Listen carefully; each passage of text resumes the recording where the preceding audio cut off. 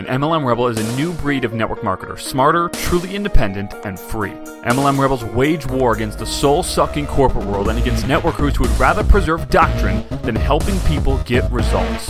MLM Rebels recognize when the world changes and changes with it. MLM Rebels don't believe in duplicating things that no longer work and would rather work without a safety net than within the confines of one. MLM Rebels are only involved in opportunities that give everyone an equal playing field instead of a top-heavy one. We don't care about the sacred cows of MLM, we don't care about the industry, and we do not care about the way it's always been done.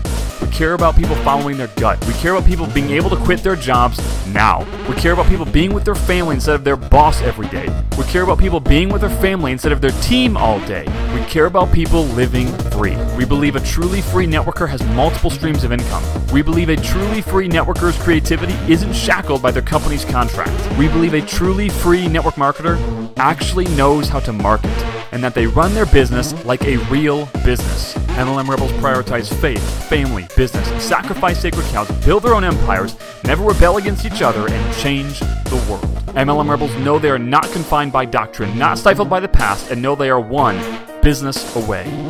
My name is Zach Spear, and welcome to MLM Rebels. Hey everyone, hope you're having an awesome day. Hey, I'm excited to spend a few minutes with you right now. I'm on the way to the gym. I've been trying to get to the gym early in the morning, which is not something that's traditionally been easy for me. Typically, I've been going either not at all or at night. I've just always been a more energized person at night, but just with, progressing through life and stuff like that, getting married, thinking about having kids, that kind of thing, like a more traditional schedule actually helps a lot. So I've been trying to do things like go to the gym in the morning and start work a little earlier rather than waiting till 10 or 11 to do anything.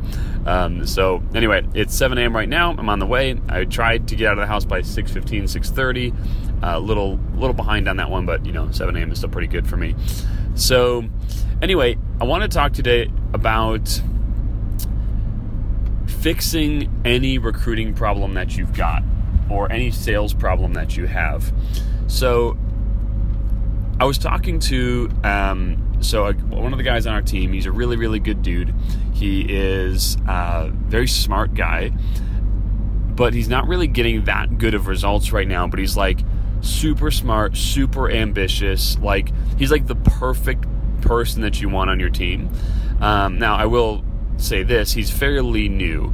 So he's less than a month in, but he's one of those guys that he is showing that sign of being a leader super early on. And now what's really cool about the systems that we use to build the business is we get a lot of people that show these signs, but he's definitely at a special level. So that's who this person is. And he hits me up and he's like, hey dude, I've sponsored one person basically, and I've run a fair amount of campaigns. I've only sponsored one person. Can you help? And so I was like, well, sure. Why don't you, let's jump on a call really quick. And so we jump on a call. He tells me he's run a bunch of campaigns. He actually surprises me with how much campaigns he's run.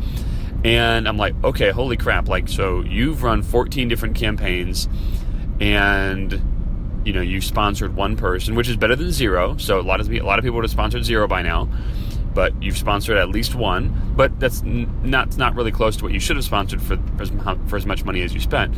So okay, cool. Yes, I will spend time with you for sure. So let's figure it out.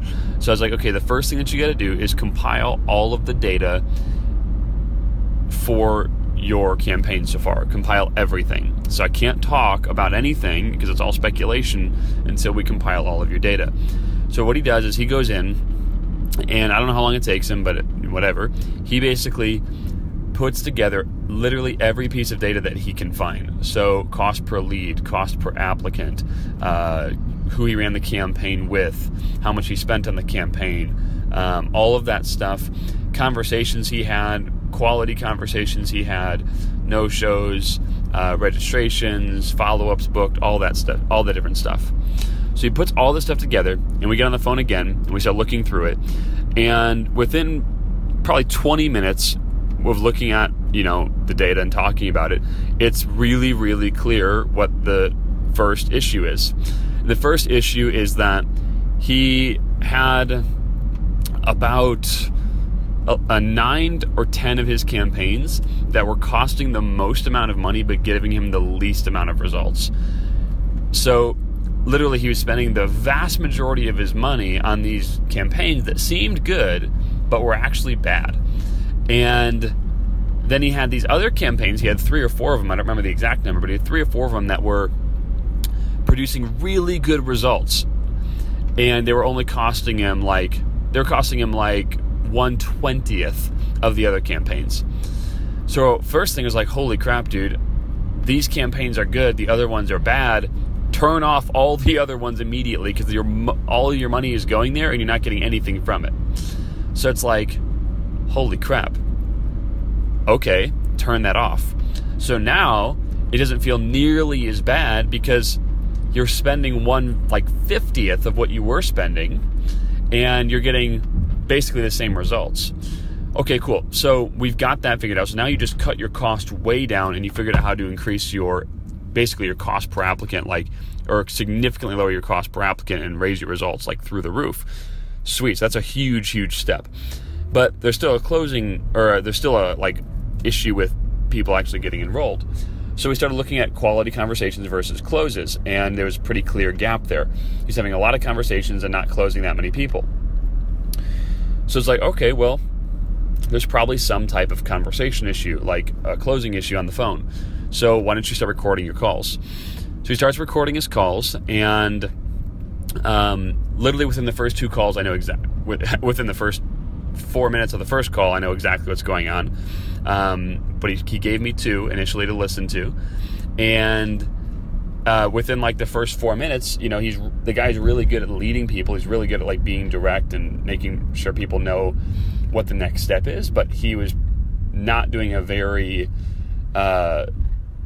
solid job of creating rapport with people. So people weren't feeling that comfortable with him until 20 minutes in. And at that point, all the material had been covered, and there really was nothing more to talk about. So there was never really rapport being built. So we talked about that. I talked about a few other things. And he hasn't run another campaign yet, so I don't know what his new results will be.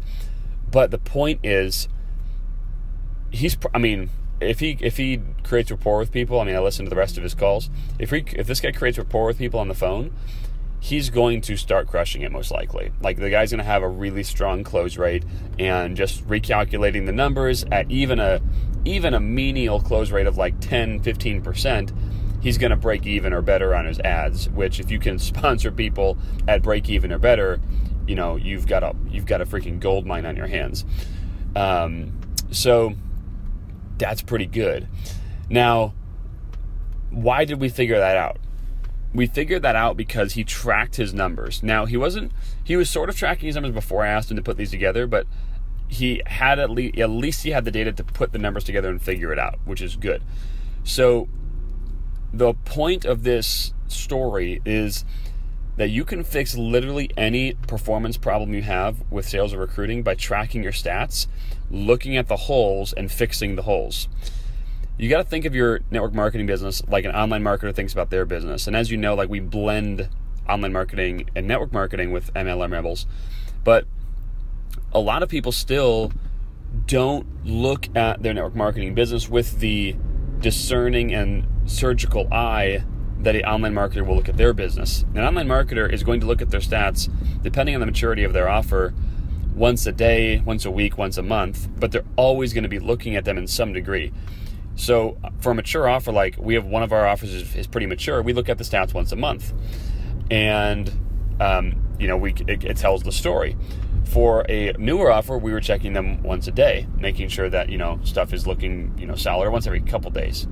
The point is, if you look at your funnel in an online marketing setting, and let's say you've got 3 pages, an opt-in page, a sales page, and a checkout page, and then an ad going to it. If you've got a really good click-through rate, but no one's opting in, and then no one's buying, what should you focus on? The checkout page where someone's buying, or should you focus on the part where people are not opting in?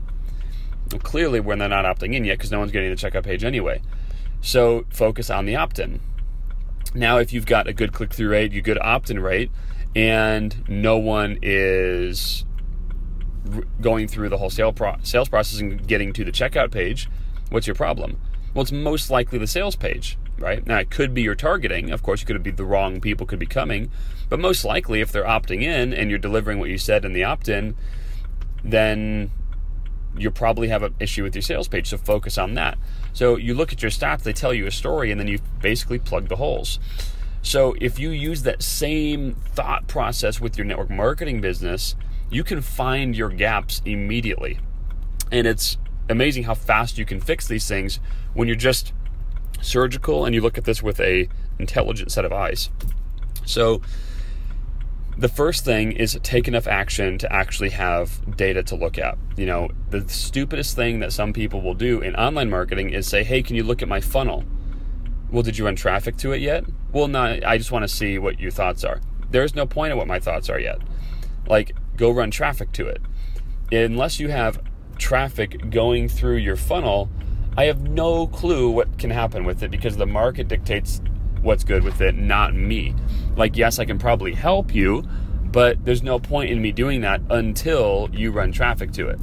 So, with network marketing, don't try to compile data if there's no data to compile. Don't ask your upline for help if you've taken no action. Go do things in your business, whatever those things are, whether you be doing Rebels-based things, whether you be building your business old school, whatever the case is, go take action, get people to look at your offer, your thing, and then go ask for help. Does that make sense? So, as I'm talking right now, I'm literally looking for the gym. I pulled in a different way, and now I'm confused. So hopefully I find it, but hopefully that all makes sense. And the number, some of you could be thinking like, well, how much action should I take? You know, when should I talk to my upline for help or whatever, blah, blah, blah, that kind of thing. As much as you possibly can. Like, don't go to the point where you're like totally discouraged. You've done so much that you're now like, you know, going to shoot yourself because you haven't gotten any results.